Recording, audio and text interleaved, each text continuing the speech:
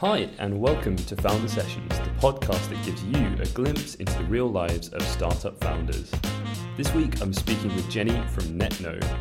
I've been really looking forward to this interview for a while because Jeni has an infectious enthusiasm that you can't help but get on board with, and her business's focus on community takes all the traditional sleaziness out of the idea of networking. In this episode, we'll discuss some of Jeni's career path and the ongoing journey within NetKno, as well as how Jeni balances her life as a PhD candidate and a mother with the running of her business. I know, she's got a lot on her plate and so many interesting stories to tell, so sit back and relax and enjoy this week's episode of Founder Sessions. As always, thanks to Hamish from Flow Workspace and North Star Ventures for their ongoing support. Hi Jeni. Hi. So, founder and chief networking strategist of NetKno. Yep. And PhD candidate at Durham University. Yeah. How are you doing? I'm good. Bit busy. Yeah. But busy's wonderful. I like busy. So, no, good. Yeah, I'm grand. That's fantastic. So, how do you feel about all the things that you're doing at the moment? Do you know, I was just talking to someone about this morning. I've just, funnily, been networking this morning. And, you know when you're doing something and it feels like you're doing the right thing, like, you're like, this is exactly what I'm meant to be doing at this time, like it feels like that. Yeah. And I'm just at the beginning of my kind of PhD journey, so I'm like first year in, and so I'm still learning to balance the two. The business has been going a bit longer, that's about 3 years. Yeah. So it's a shift, but it's one that feels like it's the right shift to be making, if that makes sense. It's mental, don't get me wrong. Yeah. It is absolutely bonkers. But I feel like I'm doing the right thing at the right time, and I'm really, really enjoying it. Really interesting. That's awesome. For the listener, could you tell us what NetKno does? Yeah. So my business is all about networking. So I'm really, really passionate about networking, and I've seen firsthand how it impacts individuals and businesses and just sparking innovation through getting people together and having conversations. So I've been networking professionally on and off for about 17 years across the UK, and that's led me to where I am now with NetKno, which is all about helping people network smarter. So through the business, I teach networking skills. So I do a lot of networking training, either in person, online, or through pre-recorded content. I create networking strategies, so help people create a strategy around which networking events they should be attending. And I've built a networking SaaS platform that helps people source events and select them strategically as well. So again, helping people network smarter. Wow, that's really interesting. How did you get into the science and strategies of networking? Yeah, so that's something that... So I fell into networking when I was an undergrad at John Moores in Liverpool, and it was totally by accident. No one taught me about networking. It wasn't something... I was studying business and finance at uni, and this like random email went round saying like, do you want some work experience in a creative sector? And I was like, oh yes, I would like that.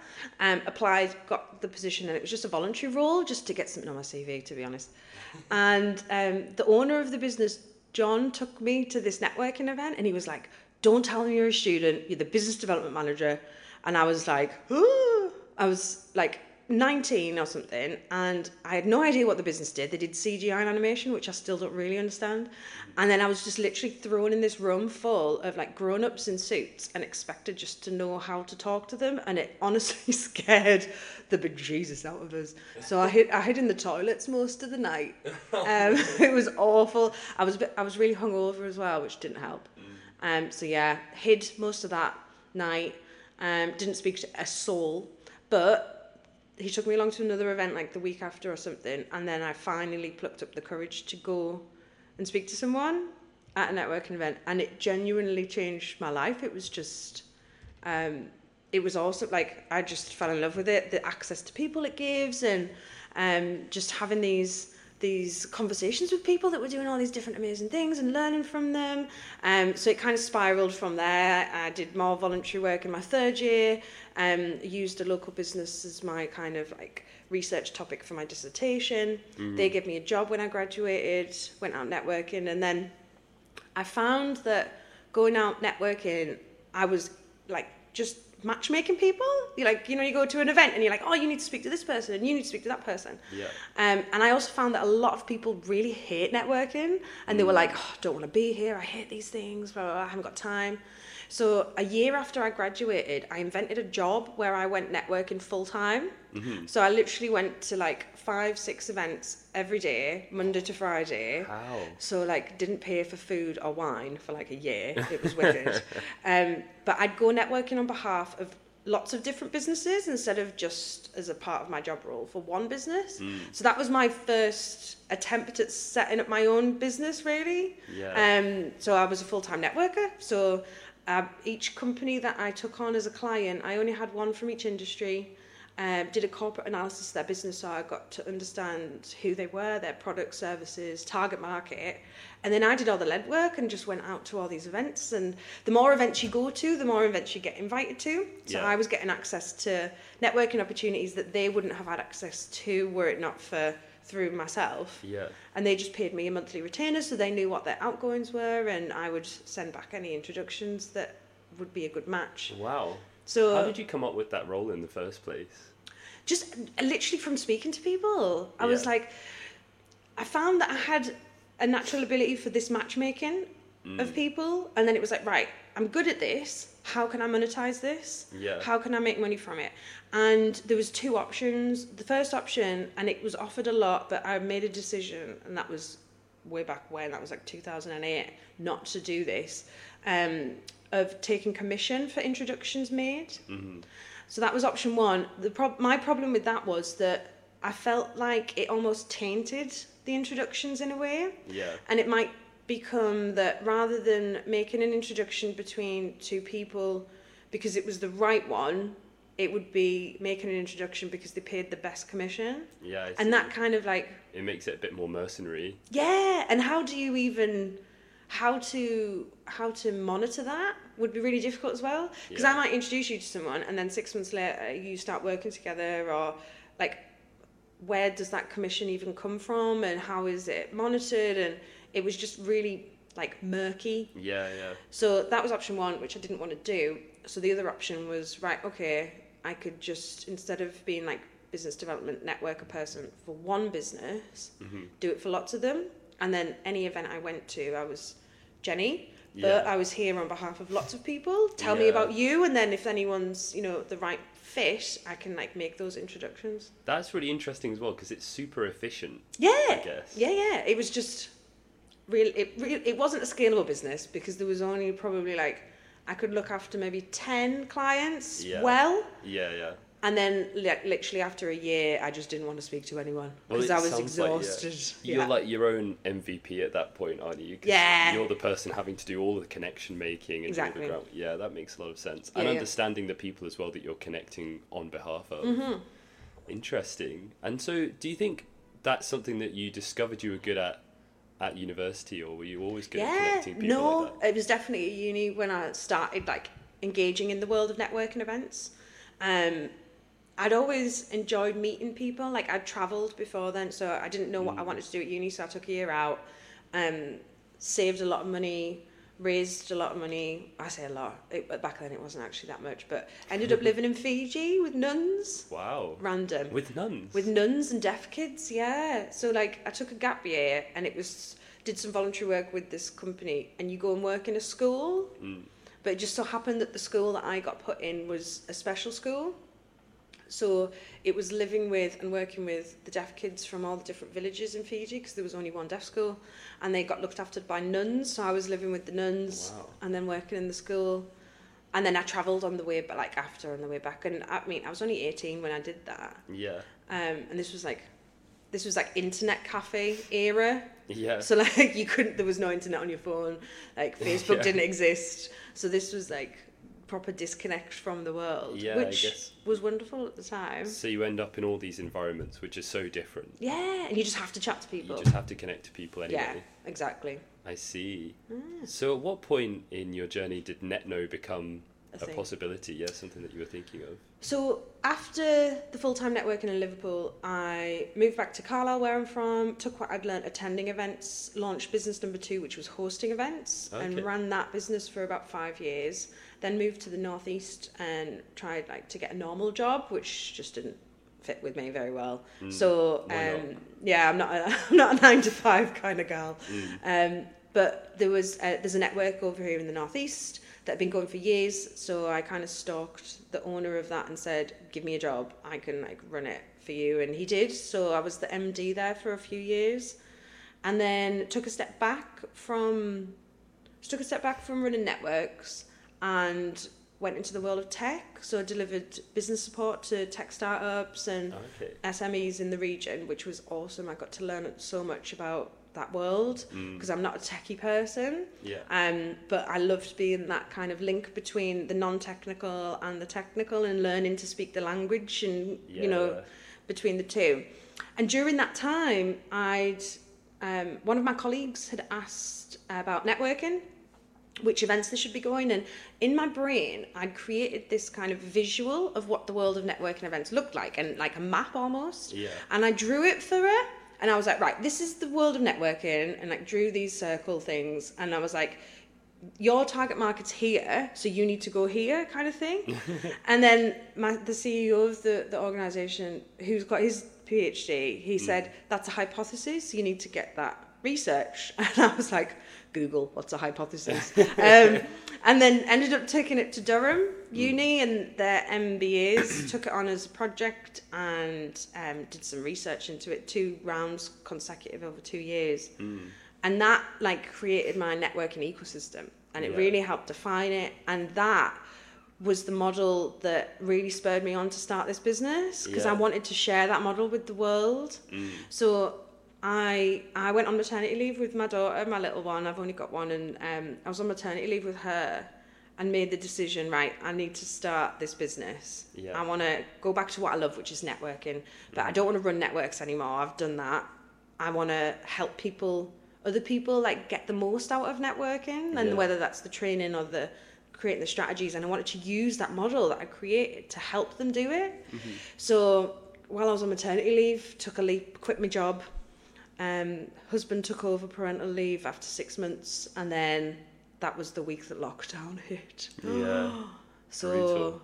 Business plan went out the window, because the last thing anyone was thinking about was networking. There was no events. No one was doing anything. So they hadn't even converted to online only yet. Nah, literally the week that the schools got shut. That was the week when it was it's happening. And I don't know if you remember, but at the beginning it was meant to just be for 2 weeks. Yeah, it was, wasn't it? People didn't know. Just 2 weeks, So if I knew then that it was going to be 2 years, I don't know if I would have had the courage to do it. But I took those kind of 2 weeks as, right, well, I'll just create a new business plan. I'll start working on some content for training sessions, just use it as some downtime, I guess. Or an opportunity, I guess, to flesh out what you were doing. Yeah, exactly. Which obviously the lockdown went on and on and on. But luckily my experience working with business support really helped. So I pivoted the business, took what I knew of the business support ecosystem, having delivered business support, and created some packages so that I could go to business support providers and say, I can support people, you pay me, and then the businesses get it for free. And I can help them network through the pandemic, essentially, utilize their relationships and network online. No one knew how to do that. So created some training packages. And that really, that pivot is what allowed me to set up the business, essentially. Wow, that's really interesting. Yeah. When was the moment during COVID where I guess you had to turn around and realise that your initial plan was going to have to change? Literally, I remember sitting down in the loft in this fold-out sofa bed thing, sitting on the sofa. I didn't even have a desk. I had one of those IKEA, on your knee kind of trays with my laptop on. I could hear the baby screaming downstairs. Poor Dave, bless him. And I was like, you just look at your screen and you're like, I don't know where to start. And it was everything, like anything I had in the diary, obviously meetings, any training, everything was cancelled. So I was like, right, I'm going to have to pull up my big girl pants and come up with a new plan. And then I just started upskilling myself, learning how to deliver training online, how to create an online setup, with lighting and an external microphone. And I invested in a software called Camtasia, which allows me to film and edit software. So then I was like, right, I can create some courses. Then that's a product that I can sell. Yeah. Because at that time, service versus product. So I was like, right, I'll create a product I can sell, which I did. So I've got 3 courses that are online now. But that first one was how to network online. Yeah. So I was like, right, people are going to need this. So I think delivering my first networking training session from the loft in my house as well, that was probably a moment where it's like, yeah, this is happening. This is actually a thing. Yeah. I think that in itself is impressive though. Because thanks, Alex. You're taking the idea that you had originally, and I think you're twisting it to be really relevant to the thing that's just happened in the world to everyone at the same time. Yeah. Which has got to have worked to some extent. How did that turn out initially? What was the initial reception? It was good. It was good. It was. I'm very much of the mindset of like just giving away like advice, information, tips, share it, knowledge, share it. Yeah. It's going to help someone. They might not need you right then and then, but they'll potentially need you in the future. So I really focused on trying to add value to people through social media, giving people advice and tips and stuff, and using that as a way of showcasing my knowledge as well as helping people. Yeah. And I think it's just the right thing to do, isn't it? Yeah. Especially then. Yeah, exactly. And I think through that kind of, I guess, pure virtue of like trying to add value to people, you do create a bit of a community in and of itself, like a community of people that are trying to get better at a certain thing. It becomes a bit of a centre of excellence. Yeah, absolutely. Which is something that everyone wants to create. It's just, if you're trying to be mercenary about it, you never end up getting there, I think. Yeah, no. Yeah, I think there's a balance between it. And I think even if you give it away for free, people still will want to pay you for it. Yeah. Like, if that makes sense. Yeah. So, yeah. I see what you mean. So having been on the NetKno website, which I think is wonderful. Oh, thanks, I Alex. really love it. I'll tell the guys. Yeah. I did not build that. I was involved in it. How did you build it? It's really, really good. So local Northeast-based company, Layers Studio. Shout out to Layers Studio. Yeah. They can pay me later. They built it, designed it. So when I first started the business, I literally created my own logo on Canva. And it was very much MVP business, lean methodology, just what have I got access to, what can I use, and then start from that, and then reinvested. So I think it was about 9 months after I launched the business. Yeah. I was like, right, the business is growing up now, I need to reinvest in it. So got a proper brand done, and Layers did the full rebrand, as well as building the website, and within that the SaaS platform as well. So, and then we had another rebrand a year later, rebranded again. Because again, the business changes. Like what I thought it was going to be at the beginning versus what it is now.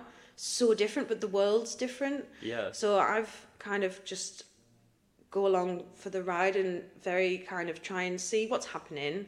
What do people need? What do they want? And then adapt the business to them rather than trying to adapt people's mindset to the business, if that makes sense. Yeah, definitely finding a problem first. Yeah, absolutely. Yeah, that's awesome. And so the SaaS platform moment in your business, was there a point where you intentionally shifted towards that? So for me, running a business that is solely Jeni, like consultancy and training, that is just very me focused. Yeah. That's not a scalable or a sellable business. Yeah, because there's just one Jeni. It is, there's just one. I know. And if I was sick or I couldn't be asked or whatever, then it kind of stops. So I've always been a big fan of working smarter, not harder, creating the product once that you can then sell over and over. And I love the SaaS model. I love how it works. But I always wanted to create something again that adds value. So as it stands, it's on phase number 2. So the first... Oh, the phases. The first phase that we built of the SaaS platform is very different to what it is now. I overcomplicated it the first time. Okay. And in what way? So I built something I thought people wanted, but there was too much education around it, and it was too much like trying to... So the first time I built it, the platform lists all the networking events going on in the region, Northeast Tees Valley currently, but in the future it can expand geographically. So again, great scale-up opportunity. Yeah. But as it stands, lists all the networking events in the region, and it's free to look at all the events. But the first time we launched it, originally, people could subscribe to it, and then they would answer a series of questions, and based on their answers, I would then create a strategy for them. So the platform would, instead of listing all the events, it would recommend events for them. Okay, yeah. Using that ecosystem model. Yeah. So in the back end, all of the events are divided into like the 8 zones. So based on their answers, I would then say, right, you should be networking in zone whatever. And it was good and it was useful, but people didn't realize that they needed it, and because they'd never had it before, and it was too much trying to explain. Yeah. So after about 8 months, I was like, right, this just isn't working. It's not the right fit for people. We need to rein it in. What do they actually want? Instead of me trying to tell them what they needed, what do they actually tell me that they needed? So ask questions, listen for feedback, went on that kind of feedback loop, and then went through the next phase of development where we literally now, it lists all the events, yes, but if you subscribe, you can filter those events based on location. You can all the events are now tagged with topics, so you can search via topic, you can search via online, in person, you can filter based on the networks that you're part of or interested in. So you create your own little dashboard essentially. Yeah. And then the next step is because currently it lists all the events that are going on. Yeah. And that's free to look through. But the next step is to cut that off. So the public listing is only going to be able to see 2 weeks in advance. So subscribers will be able to see months in advance. So that's another additional kind of benefit. But it's just been a learning curve. I think listening to users, what do they like, what don't they like, what do they want?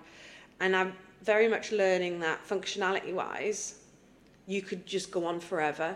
And I want to add that onto it. I want to add that. And then you'd never get anything live. So I've kind of gone down the lean methodology, build an MVP, take it to market. What do they like? What don't they like? Change it. And then it genuinely does help build, I believe, a better product at the end of the day. So it's kind of it's an ongoing journey, which I love. It's really interesting. It is really interesting. And I love the whole... I guess SaaS products they have their own whole business mythology around them, because people always say about how you should focus on a niche within a niche. Yes. And find those people that absolutely love it, and then you can branch out from there, but you should always listen to those people that are like your core audience. Yeah, absolutely. And that's always really interesting when you find a problem that has a core audience like that. Yeah. Because you want to do everything they tell you to do. You just want to, don't you? Because you love them. You want to listen to everyone, but everyone, you can't please everyone, so you've got to just go with the majority, I guess. And but finding that niche group of people and then expanding it out, and there's loads of opportunity to do that. And so this kind of side of the business is very different to the Jeni training consultancy side. Yeah, do you still keep that going alongside? That's oh my gosh, still... where do you find the time for that? That's most of my work, to be fair. Most of the training I deliver now is within academia. So lots of MBAs and universities and early stage researchers and schools. A lot more schools want young kids interesting having networking training, which I think is fantastic. So something I'm doing this year is creating some video resources and worksheets specifically for secondary school kids 16 to 18 and just giving them away for free. Yeah, that's really cool. I think I saw your post, it might have been this morning or something, about, Do Kids Network? Oh yeah, a little video. I did that the other week, but it's kind of got another life of its own recently. But young people, so 2 reasons. One, lockdown. There's a lot of young people with social anxiety and really struggling to learn those social skills, and it's hard for them, especially when they're either studying or they're about to go out into the world of work. But then secondly, because of the digital adoption, they're communicating through screens, the society that we now live in, they don't know how to have real-time conversations. Yeah. So again, it's really affecting, it's not only affecting like career progression opportunities and work experience and all these kind of things, it's affecting their like mental, emotional health. So I really believe networking can have a big part in, you know, if we can teach networking skills to young people, that can open so many doors for raising aspirations, accessing knowledge, you know, getting them into the world of work and to work experience, but also learning how to have these conversations, build empathy. There's loads of research on it, and it's really fascinating. So that's why I wanted to create these resources for schools that are free, so that any school can access them. Rather, you know, they don't have to have a budget there, because some schools do, some schools don't have budgets for external stuff. So I think every kid should have access to that kind of training. So hopefully it has just a little bit of impact. Wow, I don't think I'd ever seen networking in that light before. Yeah. Where I guess it's the communication skill in a pure way. It's also, I think, quite an interesting way of getting it into schools. Yeah. It's under the guise of saying, well, this could help professionally, which Absolutely. it obviously will do. It does, yeah. But just talking about communication for communication's sake doesn't often light people's fires. No, absolutely not. It's seen as like, you know, it's classed as a soft skill. It's seen as quite fluffy. Yeah. Whereas actually there is so much research and evidence that showcase the impact of effective networking on, like you say, career progression, as well as, you know, essentially networking is all about accessing knowledge. Yeah. And knowledge, experience, opportunities, which for young people, that it's just so invaluable. And when there's such a massive world of different job prospects out there, knowing what you want to do is practically impossible, because the jobs they're going to be applying for in 2-3 years' time might not exist yet. But if they can go out and engage with business leaders and industry, so that they can use that as an opportunity to navigate not just what they want to do, but also eliminate what they don't want to do, then that can be a game changer for people. It saves them years of time. Yeah, they've got the power to adapt at that point. Yeah, exactly. They might think they want to be a social media manager, but then if they go out and actually spend a day shadowing a social media manager and see what that lifestyle actually looks like, the impact, the good things, the bad things, then maybe they'll go, do you know what, actually that's not for me? And then they'll start looking elsewhere, as well as maybe going out and, you know, engaging with people who not just work in different sectors, but have different working lifestyles. So now you've got the option of being employed by a large business or a small business, being a freelancer, setting up your own business, employing your own staff. Like literally you could travel while you work. But again, what you might think it would be versus the reality could be very different. Yeah. So giving young people the access through just going to a networking event and talking to these people that are actually living those lives, that can help them make those decisions. Absolutely. What is the kind of top point that you focus on with young people in networking skills? Being kind. And that's across the ages, to be fair, but especially young people. I think one of the big impacts of social media and communication through technology is that they don't see the consequences of their words, of what they do and their actions, because it's through social media, through, you know, through their screens. And because they don't see the consequences, they don't see when they make someone cry, they don't build that empathy. So they don't really connect the dots between their actions and the influence that has on others, which again has a massive impact on, you know, obviously online bullying and things. But it can and it will have a massive impact on their future opportunities, because the person that they're being unkind to today could be a potential employer in the future. It could be someone that potentially, you know, invests in their business, or does not make an introduction that results in them getting a dream job. All these different things. So looking at it from the bigger picture and looking at networking as a form of encouraging kindness, I think is just like, I just love it. It's amazing. That is amazing, actually, I've got to say. Because it's just like you said there, I think we don't often think about ostracizing people outright. Yeah. But I think we do subliminally notice kind people. Yeah, someone that holds the door open for you, or someone, and that could be colleagues. So this could be networking, you know, within a business, within a, you know, this isn't just for startups and entrepreneurs. This is for anyone. You will anytime you engage with another human, you are leaving an impression on them of who you are, whether that's the person you buy coffee from, the colleague that you sit next to or whatever. And those little bits of kindness and giving people just a little time, a smile, respect, it really, really makes a difference, especially in a world where most people now don't. Yeah. Being that kind one makes you really stand out, and that can be the difference. Well, it is the difference for a lot of people on their opportunities in the future. I love that. Every time you engage with someone, you leave an impression on them of who you are. Yeah. That's fantastic. Totally true. So where do you see NetKno and possibly your PhD as well going in the next 5 to 10 years? 5 to 10 year plan. It's a big question. It is a big question, but I love a plan. So I'm doing my PhD part time. So I've got 8 years to do it, but I want to do it in 4 because I'm mental. I like that. So ideally, 4 years from now, I'll finish my PhD. I've really nailed down and honed the SaaS platform and built that up and being able to expand that across new geographic areas. And with that is the opportunity to potentially sell that side of the business. Yeah. So the dream for me would be to build and then sell the SaaS platform whilst then getting my PhD so that I can just go and travel the world doing TED Talks and stuff and write books and... Yeah, that's the dream. And then one day I'd love to set up some kind of charity that really helps people reconnect. Yeah. Like within communities or, using networking skills as a way of helping people overcome mental health issues and loneliness. Because I think, I call it the social apocalypse. Like we're all like zombies walking on our phones. And I think that's only going to get worse, especially as things like the metaverse come around where people can escape the real world and live through technology. Yeah. That's going to potentially create even more social problems. So, I don't know. I am getting sucked into the world of academia, though.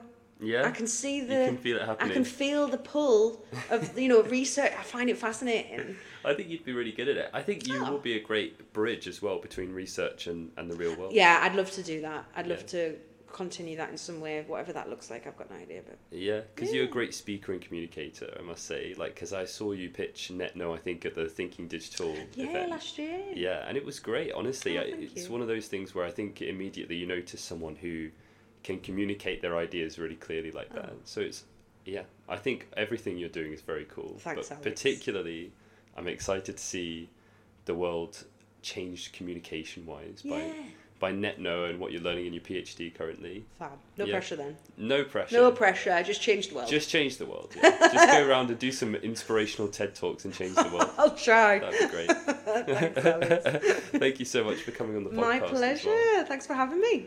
Awesome. I'll stop it there then.